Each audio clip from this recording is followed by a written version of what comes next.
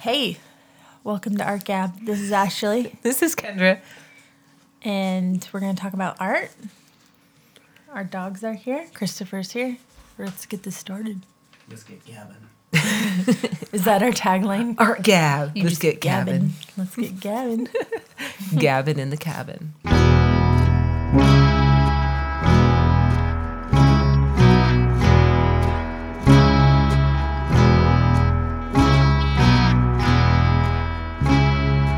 Hi. Hi, how is it going? Good. What's up?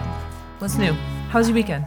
Weekend was good. Today I bought a paddle board, 11-foot blow-up one. It's going to be rad, so that's cool. What color is it? I didn't really have a choice in the color that I got. It was just like, it's just like white. It's like a body glove. Remember that brand? 80s, Oh, 90s. yeah. Mhm. Yeah. So Where are you going to take it?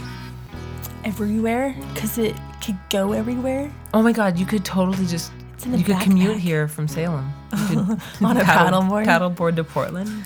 That'd be awesome. They're like, look at that girl. Look at- Hey, I got a cooler on here. I'm good. You have Prancer, like in a backpack or something? Yes. Or does So- she have her own paddleboard? No, she goes, well, I have a kayak and she already goes on it with me, and she has like a little life jacket. It's pretty great, actually. She's Prancer. small enough for it. Yeah. So yeah, what about you? What did you do today? I saw Oliver got a swing that's rad. Yeah, he got a new awesome like net swing thing, and he already smashed his face on the concrete with it. Well, So that's that a was given. pretty- yeah, You got to do that to break it in. yeah. It wasn't that bad. I make it sound horrible, but it was not too bad. And so, but we've been having fun with that. What else do? We lots of housework, painting, lots of stuff. Oh, I made a coffee table. Yes, it's awesome looking. I I thought it was marble. I did a You're faux good. marble top on a wooden coffee I table. see a second career for you. Dude, totally. Just right? marbling everything, I would love to do that just all the time. right? Do you have a coffee table I can marble for you? No, but I could get one You should totally do that. just for you to marble. It's really, really, really satisfying. Yeah. Other than that, no, just enjoying the sunshine. And there are some great art shows that I want to go see this week. I really want to go see the Ellen George show at PDX Contemporary. Looks really cool. Yeah. She does these paintings on like shaped paper and panel. Heidi Schwegler at Up for Gallery looks really cool. She does kind of mixed media sculptures that have like a really cool sense of humor to them. And then Chris Russell and Joe Hamilton have a show at Russo Lee. And then, of course, you have to get to Ogden to see the Jeff Gunn show. Is that the pottery stuff that you were showing me earlier? That's at Eclectic Gallery on 20th and Sandy. That one looks really cool, too. I don't remember the name of the artist there, but that looks pretty cool, too. So, Mom, if you're listening, you'd probably like that one. Yeah, it's really kind of like geometric shapes on pottery Yeah. kind of thing. Cool. So, what happened this week in history? May 11th is Salvador Dali's birthday, and May 5th is Adele. Okay, so I watched a really cute video of Adele today. She is like, loves Beyonce and like thanked Beyonce in her acceptance speech. Oh, Just like the hugest fan. It's pretty funny. that's really cool because they could be rivals, right? They could totally be like Picasso and Matisse. She's like the biggest fan. Like, I want someone to love me the way Adele loves Beyonce. Yeah, they probably support each other, right? Yeah, it's pretty Challenge it's like each other. true love. That's really cool. So, having to do with Adele, what other things are happening? Oh, it's Cinco de Mayo today. Yeah, We had some delicious carne asada yeah, carne asada and guacamole. and fried pineapple. To celebrate the Mexican army's victory over the French in 1862. Go Mexico! Yeah.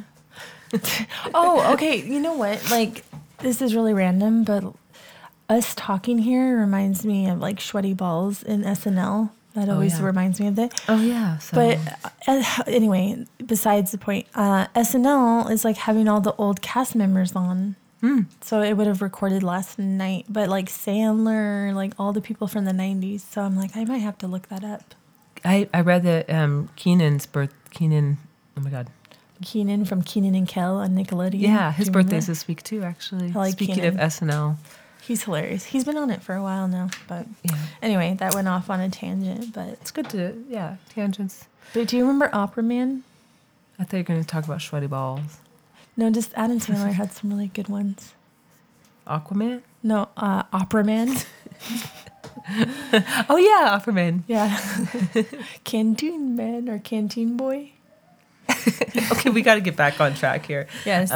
Okay. So that's okay. So we did the weekend. We did announcements. We did this week in history. Oh, breakfast. Oh yeah, I what did you checked have? out Jam on Hawthorne. Mm-hmm. It was good. I got an alcoholic coffee. It was really good. I love how you always order alcoholic beverages, but you then get them and you're like, I'd like this better if there wasn't alcohol in it. I'm usually like that, but this one, it was good. Was I it? like it hid the alcohol. What was the alcohol in it? I don't remember. Kahlua? No, it was some kind of coffee liqueur. I don't know, but it was good, and there was whipped cream on it. It was Nice. like a dessert coffee. Anyway, pretty cool spot. That's all I have to say about that. Did you eat anything? Yeah, just like potatoes, egg, and veggie sausage. So there's veggie options. There's a lot of veggie options in Portland, which is nice. Mm-hmm. Nice. So. We got to get out more, Christopher. He's over there shaking his head. Yep. Okay, so we got to get on it. Yes. Okay, so today we're going to talk about Matisse. Yes, so we decided to talk about the same person again, which, I mean, I don't think this will be an every week thing, but it's been kind of cool. To compare notes and then, yeah. Yeah, we have some ideas of different formats coming up. So we're going to mix it up a little bit. We're going to do some interviews soon. But guess what, guys? It's all about art. It's all art gabbing. It's gabbing, just gabbing about art. Yep. So today we're going to talk about, today we're going to gab about Matisse. Matisse. Which I have to say, I didn't really know anything about Matisse until you were like, let's talk about him. I'm like, okay, I better look stuff up. Well, that's funny you say that because I suggested him thinking, okay, I know about Matisse. I like his work. But when I started reading, I realized there's a lot that I didn't actually know. And there's a lot of misinformation out there too. So I'm glad we did this. Right on. So yeah, I think you're gonna kind of talk about his earlier stuff, and I'm gonna end with his later stuff, and then kind of that's the format, I guess. All right. So Honoré Matisse was born on December 31st, 1869, in Le Cateau Cambrésis in northern France, to wealthy grain merchants, specifically corn merchants. His mom was an amateur painter, and she also sold paint next to the grain in their store. I don't know why that was important for me to read. Okay.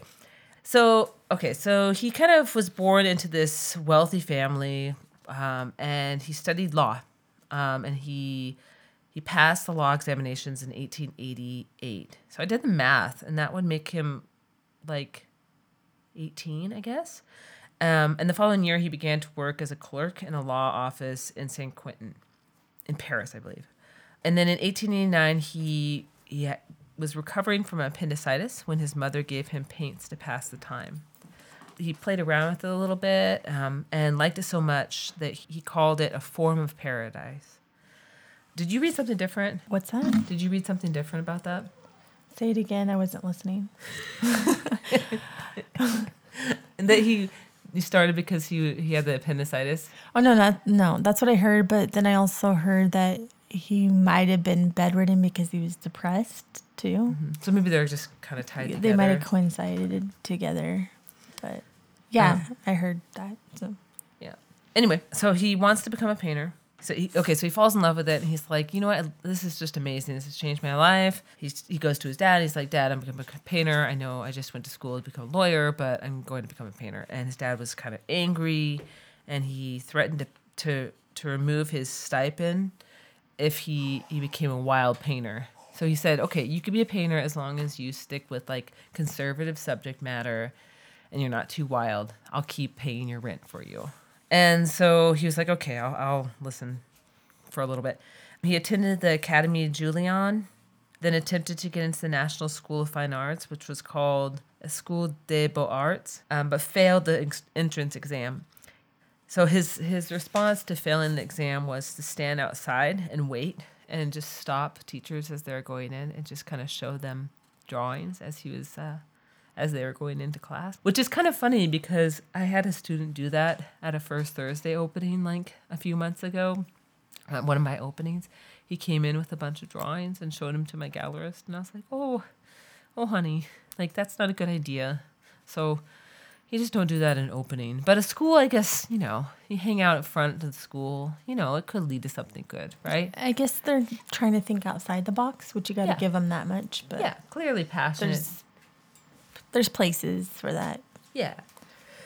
So yeah, stood outside and waited, and eventually he caught the eye of Gustave Moreau, and he was like this awesome teacher. He was a very liberal teacher who did not interfere with the individuality of his pupils. He encouraged students to look at nature and to paint outdoors, as well as to frequently visit the museums.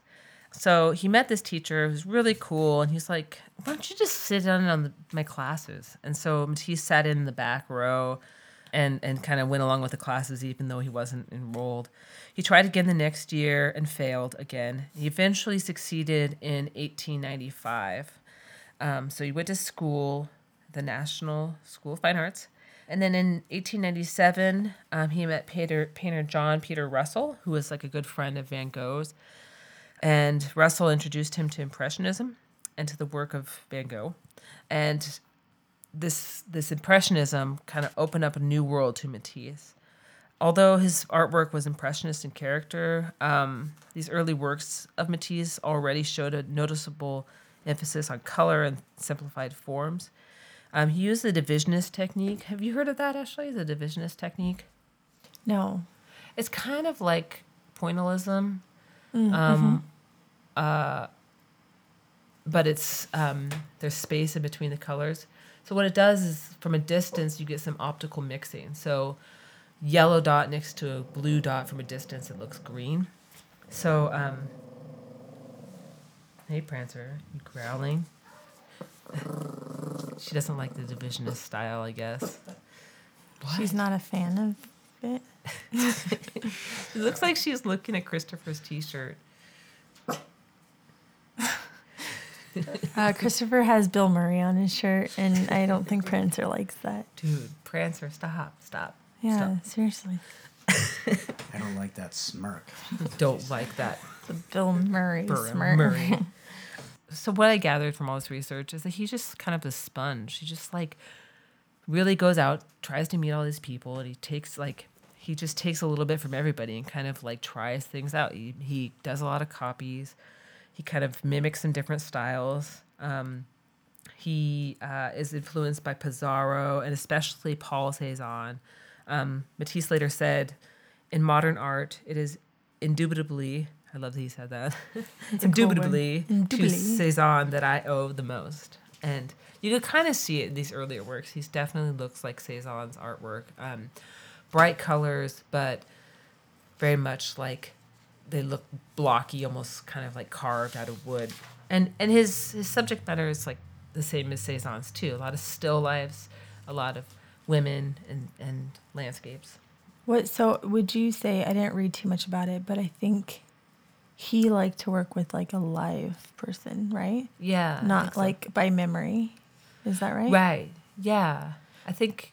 And we'll talk about it a little later, but that was one of the main differences, I think, between him and Picasso. Mm-hmm. Is Picasso went by memory, and then Matisse was more in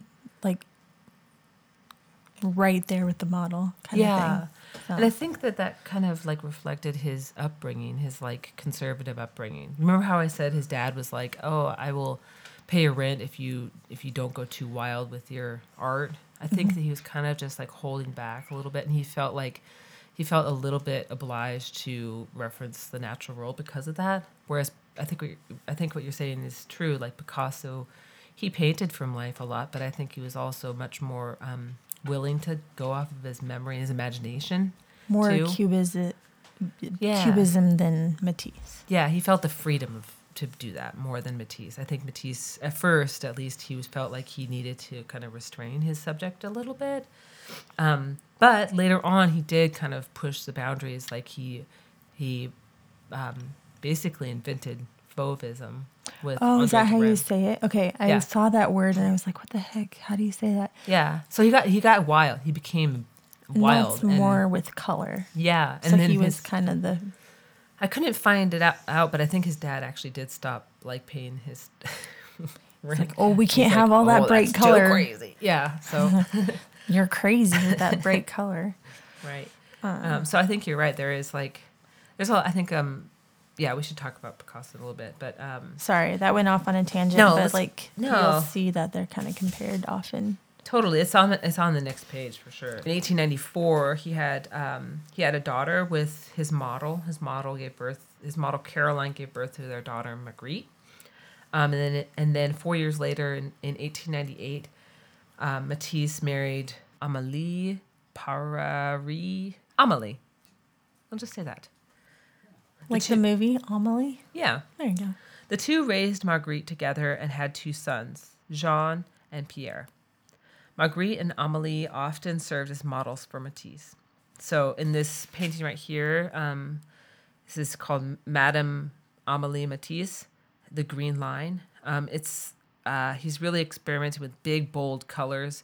It's this bright green line down her nose, pink on her cheeks. And you could see in this one too, he's not only being influenced by Cézanne, but he's looking at a lot of Japanese artwork, just like Van Gogh did. And you could tell because he's like simplifying the shapes like a woodblock print or something, right? And then this one over here is the painting he did of his daughter Marguerite. I don't have the date on that one, but again, really simplified shapes. I think that's why I liked I like all of Matisse's work for different, like each series for different reasons, but his earlier work, I really love how how he's simplifying the shapes, getting to the real like essence of something. So yeah, anyway, he lived in Paris, but spent summers in the south of France, in Collier and Nice. That took me forever to find out. I was like, where did he live? I don't know why, but I read like 3 different bios and I couldn't figure where his home base was. And I figured out that he kind of split his time between Paris and those other 2 cities. And it is in Collier. It is there where he hangs out with Andre Derain, who is a really cool painter, really amazing artist, and started the Fauves, which is French for wild beasts. And his painting, Joie de Vivre, this one right here, is why he was called the king of the Fauves. So it's like big, bright colors. He has this big landscape that's kind of a stage for all these nude figures kind of lounging around, just enjoying life, the joys of life. So that's why he kind of became famous as the king of Fauves. And then these 2 other paintings, the woman with a hat, is a painting of Amélie. Again, big, bright colors. And that one was sold to Sarah Stein, who was Gertrude Stein's sister-in-law. And Gertrude Stein was and I'm going to get this wrong, but expat writer living in Paris. And she supported a lot of like avant-garde artists. And Gertrude Stein was she liked Matisse's work, but it was really Sarah Stein who was like really into Matisse, and so bought a lot of his work. And that's also how he met Picasso, but we'll talk about that later. And then this one, Open Window, he painted in Nice, and I just love the colors in that. And I also love that he's creating like this interior space and this outside space. Is really kind of two spaces in one. It's really beautiful. And speaking of beauty, I saw this interview. Did I send that to you, Ashley? The woman talking about beauty. Okay. I can't remember her name. I'll find it and put it on our site. But basically, she was talking about Matisse, and she was saying that a lot of people look at beautiful art and think that it's just a distraction, and that people they get wrapped up in beauty, and they don't think about the bad things in life. They don't give the bad things the attention that they need to, right, to fix things, and that beauty is just detrimental because of that. But she was saying that in fact it's actually that Matisse cared so much about the world and about everything going on in the world that he felt it was important to make beautiful objects to remind people that there was still beauty in the world. So even during World War I and World War II, he was making these beautiful objects, painting Nice, painting the south of France, and he saw it as an important thing to do. You know what I mean? So beauty is like is important. Anyway, I'll share the video with you. She's an amazing speaker. Yeah, I got one of the videos. I don't think I got one of the. I don't think I got that one from you. Oh, about the woman with the hat, that painting that I was telling you about. The artist's wife, I took this from one of the sites. It says, the artist's wife, Amélie, posed for this half-length portrait. She's depicted in an elaborate outfit with classic attributes of the French bourgeoisie, a gloved arm holding a fan, and an elaborate hat perched atop her head. Her costume's vibrant hues are purely expressive, however, when asked about the hues of the dress Madame Matisse was actually wearing when she posed for the portrait, the artist allegedly replied, "Black, of course." Okay, can't you tell? In 1908, he started a school. So I guess in 1905, he got a studio in this building called the Convent des Oiseaux. I think it's a Covenant Birds. I think it was a bird. Yeah. He was a big fan of birds, wasn't he? Yeah. So it was called that. It was called the Covenant Birds in Paris. And this place was really cool. It was a mansion when it was first built in the 16th century. And then it was a prison. And it was such a fancy place that it held like wealthy people during the Reign of Terror. And then after that, it was a boarding school for girls. And then after that, it was Matisse's studio. So it's this old building, big, beautiful building. And apparently, in a few years later, Gertrude Stein and all these people that he was hanging out with, Picasso, and all these people were like, "Yo, Matisse, let's start a school. You should start a school." And he's like, "Okay." And so he started teaching classes there, and it was called the Matisse Academy. Oh, was that the hotel? But it was called a hotel. Oh, okay. Yeah. I kind of read about that. Yeah, it was called all sorts of things. And then a few years later, it was demolished. So I was like, oh.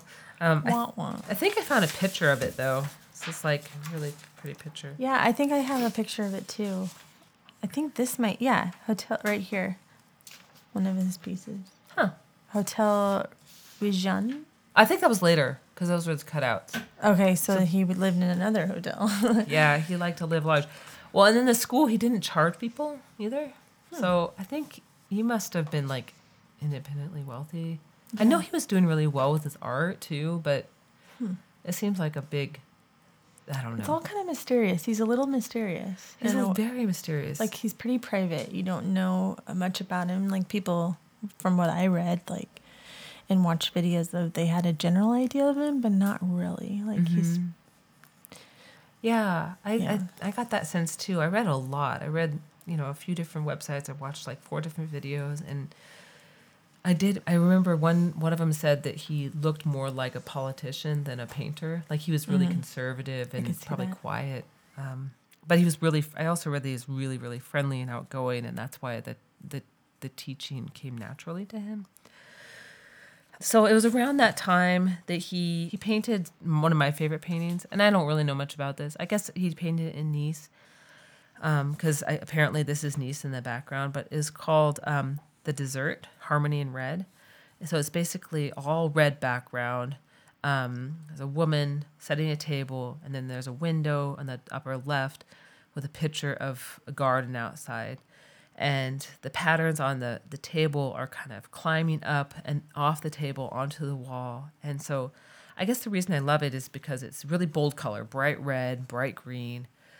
I love that it's both representational but abstract too. Like he's letting the surface just be a pattern. And I think it's really lovely. He's kind of doing all those things at once. Not to mention that it was bright red, Yeah. which is not what you would see as a background color No. in that time. No. Yeah. It's definitely like influenced by his travels, I think. Throughout his career, he did travel all over. He wove influences from different cultures into his paintings. He went to Spain, Germany, Russia, and Africa. And in 1911, he went to Morocco. And so the Moroccan culture really definitely influenced him, like patterns. I can see that. I guess the dance was kind of influenced by his trip there. And then later in his life when he did his the odalisques, which you'll probably talk about, right? Or I could talk about it. But the odalisques, he painted those while he was in France, but they were influenced by his memory of Morocco. I think he really loved like the sense of pattern and color in Morocco and the kind of love of life that he encountered there. In 1917, him and his lovely family straight up moved to Nice. So no longer just spending the summers there. They're like, we're moving to Nice. Let's get out of Paris. We're doing this. And so his wife was acting as his personal manager. And then in 1932, did you research the Lydia? I was his assistant, right? Yeah. Like, yeah, because he got a divorce like 42 years into the marriage. Mm-hmm. And ended up with his assistant, right? Yeah. So from what I could read, so I got really into it because I was like, this Lydia woman is really fascinating. Apparently, she was like orphaned at age 7. She was from Russia. She was orphaned at 7, and she kind of like roughed it out on the streets of Nice for like 10, 15 years. And then she met Matisse's family and became kind of a servant, but then also an studio assistant. Mm-hmm. And then she kind of lived there with them for a few years before she became a model for him. So, and she said that she didn't want to model because she knew like how artists treat models, but then she got to know Matisse, and he was like a really sweet person, a gentleman, and that she finally, after a few years, she was like, they just had a relationship that felt comfortable for her to become a model for him. Mm-hmm. So, and from what I can tell, it's like, I don't think they were having an affair. I think they just understood each other really well, maybe. That's kind of what I got. He was quite a bit older than her, and towards the end of his life, it almost became like she was a caregiver, really loved him and wanted to take care of him and help him with his art kind of thing. But yeah, apparently, okay, so I got to find out if this is true, but Amélie asked Matisse to choose between them. Oh yeah, I read that. He said, pick me or pick her, and he picked his wife. And so agonized, Lydia attempted suicide by shooting herself in the chest, but she fortunately survived. Yeah, I did read that. And then Amélie divorced Matisse like 5 or 6 years later. No, wait, not that long. 4 years later, ending their 41-year-old marriage. So she attempted suicide, and then she survived. And Amélie divorced Matisse in 1939, ending their 41-year-old marriage. Lydia returned to Matisse and worked for him for the rest of his life, acting as manager and taking care of his household. In his closing decade, in the face of exhaustion and failing health, Lydia made it possible for him to produce his final masterpieces, The Chapel and his colored paper cutouts, now generally agreed to be among the greatest inventions of the 20th century. The ones that I love that he painted of her are the Pink Noon. Mm-hmm. Did you see that one? It's like blue and bright pink. I love that painting. That one, I feel like you could see that a lot. Like, it's recognizable. Yeah. Well, and it's like everywhere, but I think it's also influenced so many artists since then too. Uh-huh. And then in 1937, he painted Purple Robe and Enemies.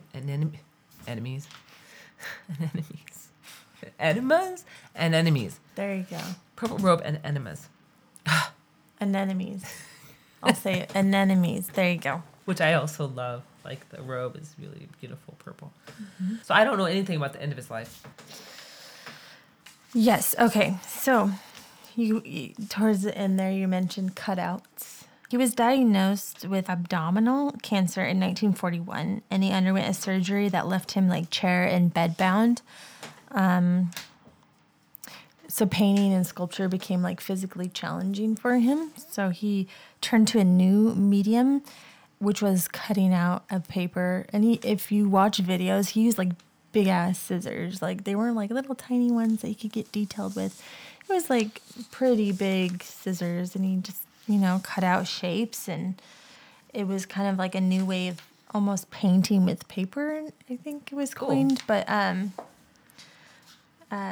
he would cut sheets of paper pre-painted with gouache by his assistants into shapes varying colors and sizes, and arrange them to form lively compositions. Initially, these pieces were modest in size, but they transformed into murals in room size. Cool.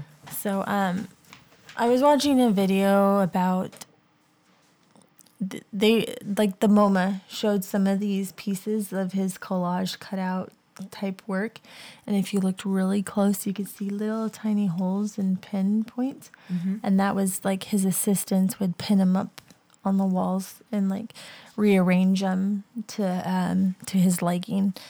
So that kind of was the technique: pin them up and like move them around, and it was really interesting. That's cool because you could try out different compositions really Yeah. quickly, much quicker than painting, right?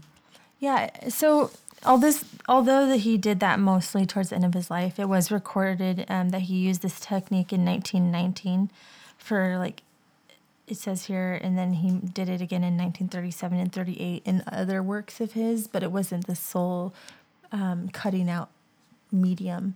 It wasn't until like later on when he was he moved to the hilltop of Vince, or Oh, yeah. in 1943, where he produced his first major cutout project for his artist book called Jazz.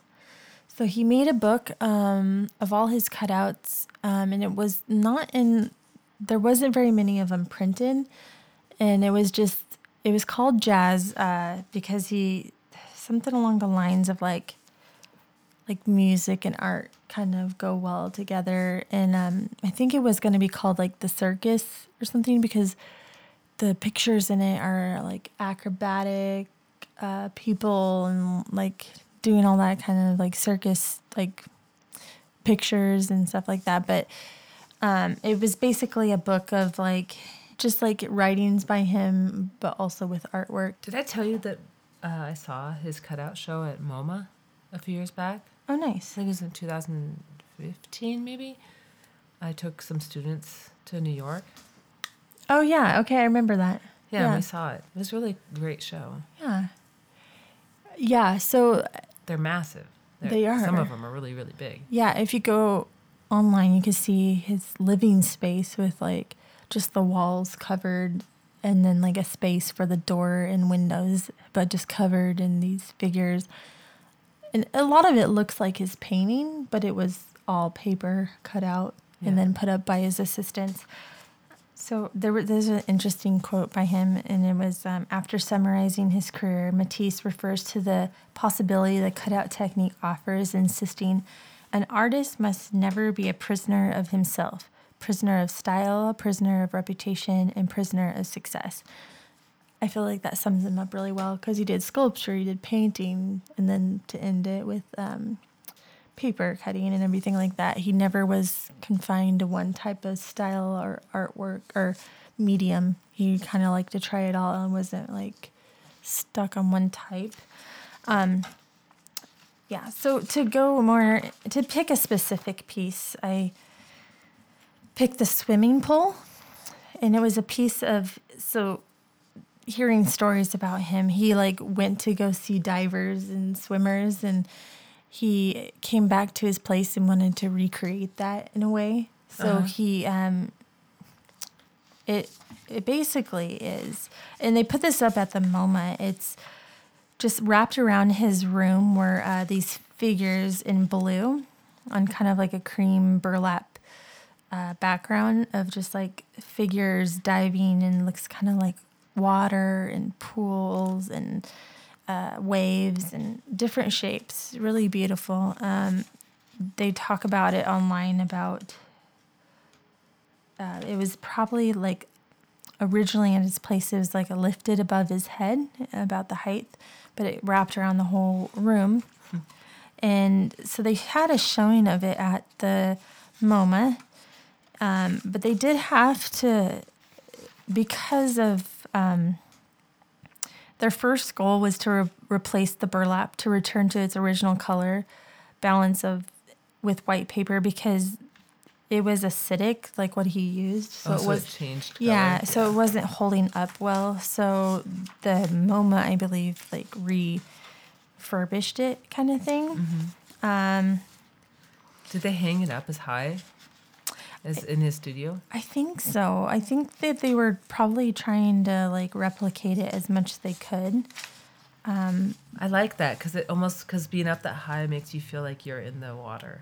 Yeah, and I think that's what he was going for. Because looking at the pictures here, like if you type in the swimming pool MoMA, you could see them working on it to refurbish it, and then how they hung it is very similar to like where it was at in his studio. But it was kind of fragile, because I think I watched in the video that he used like rubber cement and stuff like that, and that doesn't hold up very well. Like it kind of doesn't, it kind of is acidic and eats through things and doesn't, it's hard to preserve that. Or you didn't use mediums that would preserve very well. So yeah, that was the swimming pool. It was up at the MoMA. You could kind of look that up and see the colors, which are really beautiful. And then, so the book Jazz, going back to that,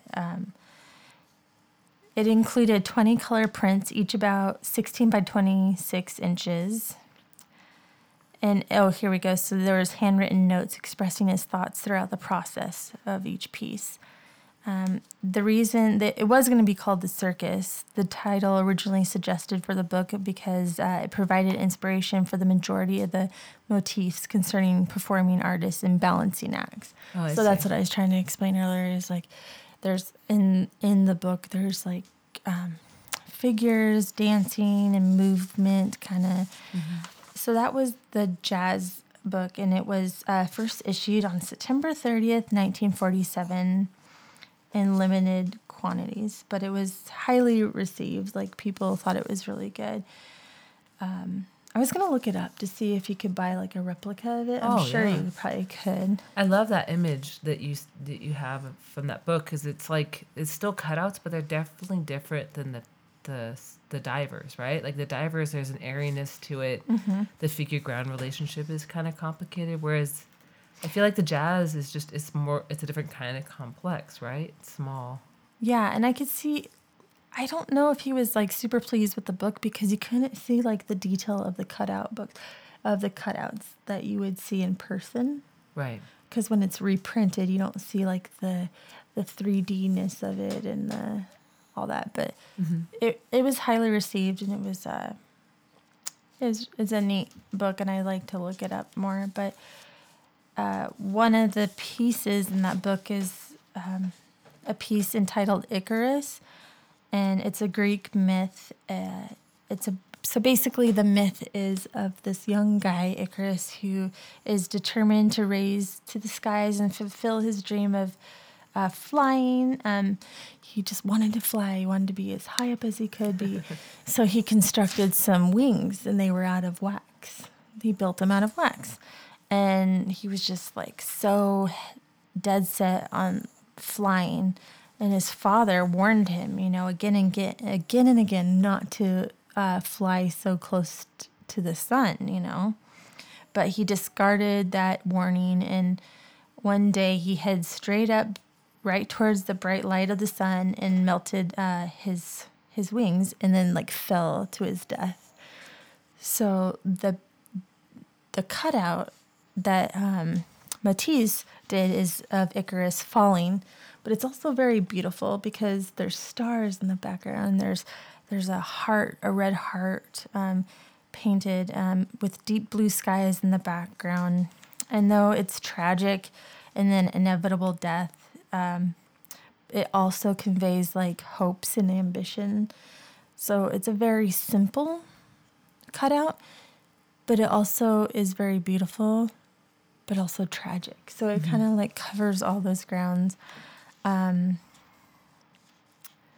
So yeah, I mean, so basically the cutout technique was called painting with scissors is what it was coined. And it was basically because he was kind of bedridden into a chair and everything. So that's what he kind of ended up doing the rest of his life. So the Fall of Icarus, the painting with scissors I just described, is I noticed it's on the front cover of a book that I have in my Audible called The Body Keeps Score. And it's about childhood trauma. I'm really into like psychology books and everything like that. But I was like, that painting on the cover of that book looks so familiar. And it's Icarus. So The story of Icarus has like a moral, right? I mean, what is the common? Because I could think of a few different morals coming out of that story, right? Like, don't shoot for your dreams because you're gonna die, or try your hardest and you may die trying. Kind of. I mean, it's interesting. You could probably take a lot of different directions in that one because it's like you want to shoot for your dreams, but don't be so blindsided by. Yeah. I mean, I would have to look up the different interpretations of it. Don't be blindsided by the goal, to not notice the journey, right? Or things along the way, maybe. Yeah.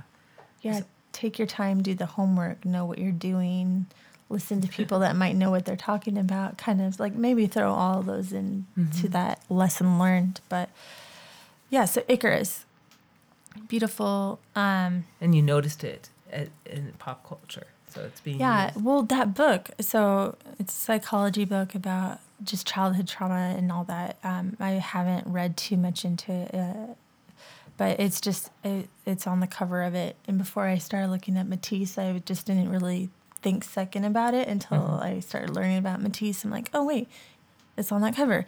But that brings me to the point, like, so before this, I hadn't learned much about Matisse. You know, you hear a lot about Picasso, but I realized after learning about Matisse a little bit, you start to see his stuff like everywhere. Yeah. And it's crazy because, so on that book cover, of course, but also, you know, I was watching videos and they used his artworks in like Olympic Games. Mm-hmm. So a lot of the Olympic Games artwork during one of the games, I don't remember what year his artwork was shown.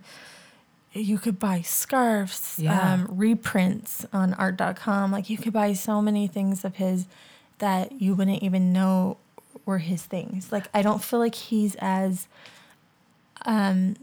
people don't know his name like they do Picasso, but I feel like his stuff is almost more present. Well, yeah. I mean, crazy. I read that too, and I was thinking about our artist last week, Christo, right? He said that Christo wouldn't take commissions, but I think Matisse did a lot.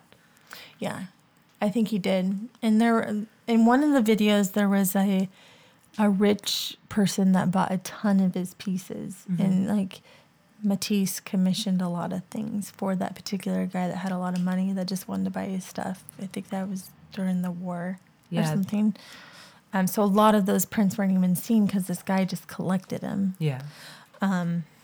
Yeah. But another thing in pop culture, which I thought was really cute, and it was in one of the videos, there's a character called Miffy. And to me, it looks a lot like Hello Kitty. Oh, yeah. It's a bunny, and it looks a lot like Hello Kitty, but it's actually a Dutch rabbit from the 1950s. And this artist made stories with this bunny for his kid. But if you saw the bunny, you'd be like, oh, I totally know who that is. But in one of his kid books, it's so cute. He has, on one of the pages, it's La Gerbe. It's one of Matisse's work it's one of his famous pieces with like leaves that look like kind of like on the front cover of the book, Matisse, there's leaves. Oh, yeah. Mm-hmm. And it almost looks like coral leaves. But in the little kid book, Miffy, it's like little rabbits, but it's formed like Matisse. So it's like Aw. definitely influences a lot of people. Yeah, gave a nod to him. Yeah, so a nod to him, but like really, I would say he's probably one of the most important artists when it comes to color. Because like when you look at his stuff, it holds up. Yeah. It looks so modern. Yeah. It's So, timeless because of that. Basically, yeah. I was going to say about his relationship with Picasso is that their personalities were Yeah, I was apparently just gonna. remarkably different. They were frenemies, so we were gonna Yeah. point that out. They were friends, but definitely like they traded art together. But they also like took from each other kind of ideas. And there's a video online of the curators of their show at the MoMA.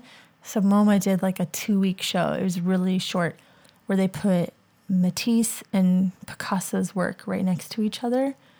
And it was interesting because they said, oh, I went in as a big Picasso fan and really came out just like such a fan of Matisse, and then vice versa kind of Yeah. thing. But they were both very different. Yeah. They're from different, I mean, Picasso from Spain and Matisse from France. Right. That was a major difference, but also by language-wise, they had a hard time always knowing what they were saying. So they had different styles because of culturally, but also one was a lot older. Picasso Yeah. was a lot more out there, where Matisse, I think, was a little more private. Yeah. So that's kind of what I got, the comparison of the two. I think Matisse was more the father of color, and then Picasso was more in the Cubist kind of movement. I mean, correct me if I'm wrong, but that's what I got from it. Yeah. I mean, so Matisse said that they were as different as the North Pole and the South Pole. But I think a personality, like you said, yeah, like I have this feeling that Picasso is really gregarious. I heard a story once that Picasso went into a cafe, and instead of tipping the waitress, he was like, "Here," he drew a little sketch, and he's like, "Here, send your kid to school." so he's like really pompous. Well, there but- was another story of him where a lady's like, "Oh, can I have some of your work?" And he drew something really quick on the napkin. Similar story. And he's like, "That'll be $4,000." She's Yeah. like, "Well, you just scribbled it." It's Yeah. like, Yeah. So similar. Picasso's Yeah. character was big, and Matisse, I think, was a little bit quieter. But they were still really good friends, and because they were rivals, I think that helped both of their art. Right? They egged each other on, and they pushed each Frenemies. other. I have a story about it. The original frenemies. Frenemies. I have a story that I read. Do you want me to read it? I'm going to read it anyway. Yes, do it. Sorry. So Matisse created artworks in several mediums, including printmaking and sculpture. He was working on a sculpture when it shattered accidentally, and the broken pieces inspired him to create one of the most controversial works of his career, the Blue Nude. So when the nude was displayed in 1907, it was like shocking everybody. The French public was like, "No, this is just outlandish." The painting later created an international sensation, and its effigy. Good night. Good night, sweetheart. Aw, say good night to Prancer. Oh, come on. Good night, Ollie. So cute. So when the Blue Nude was first displayed in 1907, it was shocked the French public. The painting later created an international sensation when its effigy was burned in the 1913 Armory show in Chicago. So like people were like, "This nude is bringing us back to these like Neanderthal men. We're gonna burn this picture of it," because basically like they didn't understand that he was trying to empower the female figure rather than they thought that he was just using the female figure. Anyway, the Blue Nude is now considered a pivotal work of Matisse's career, and it later inspired Picasso's renowned masterpiece Les Demoiselles d'Avignon. Did you know that? So Picasso's famous painting was really inspired by Matisse's artwork. That's not the only time he did that.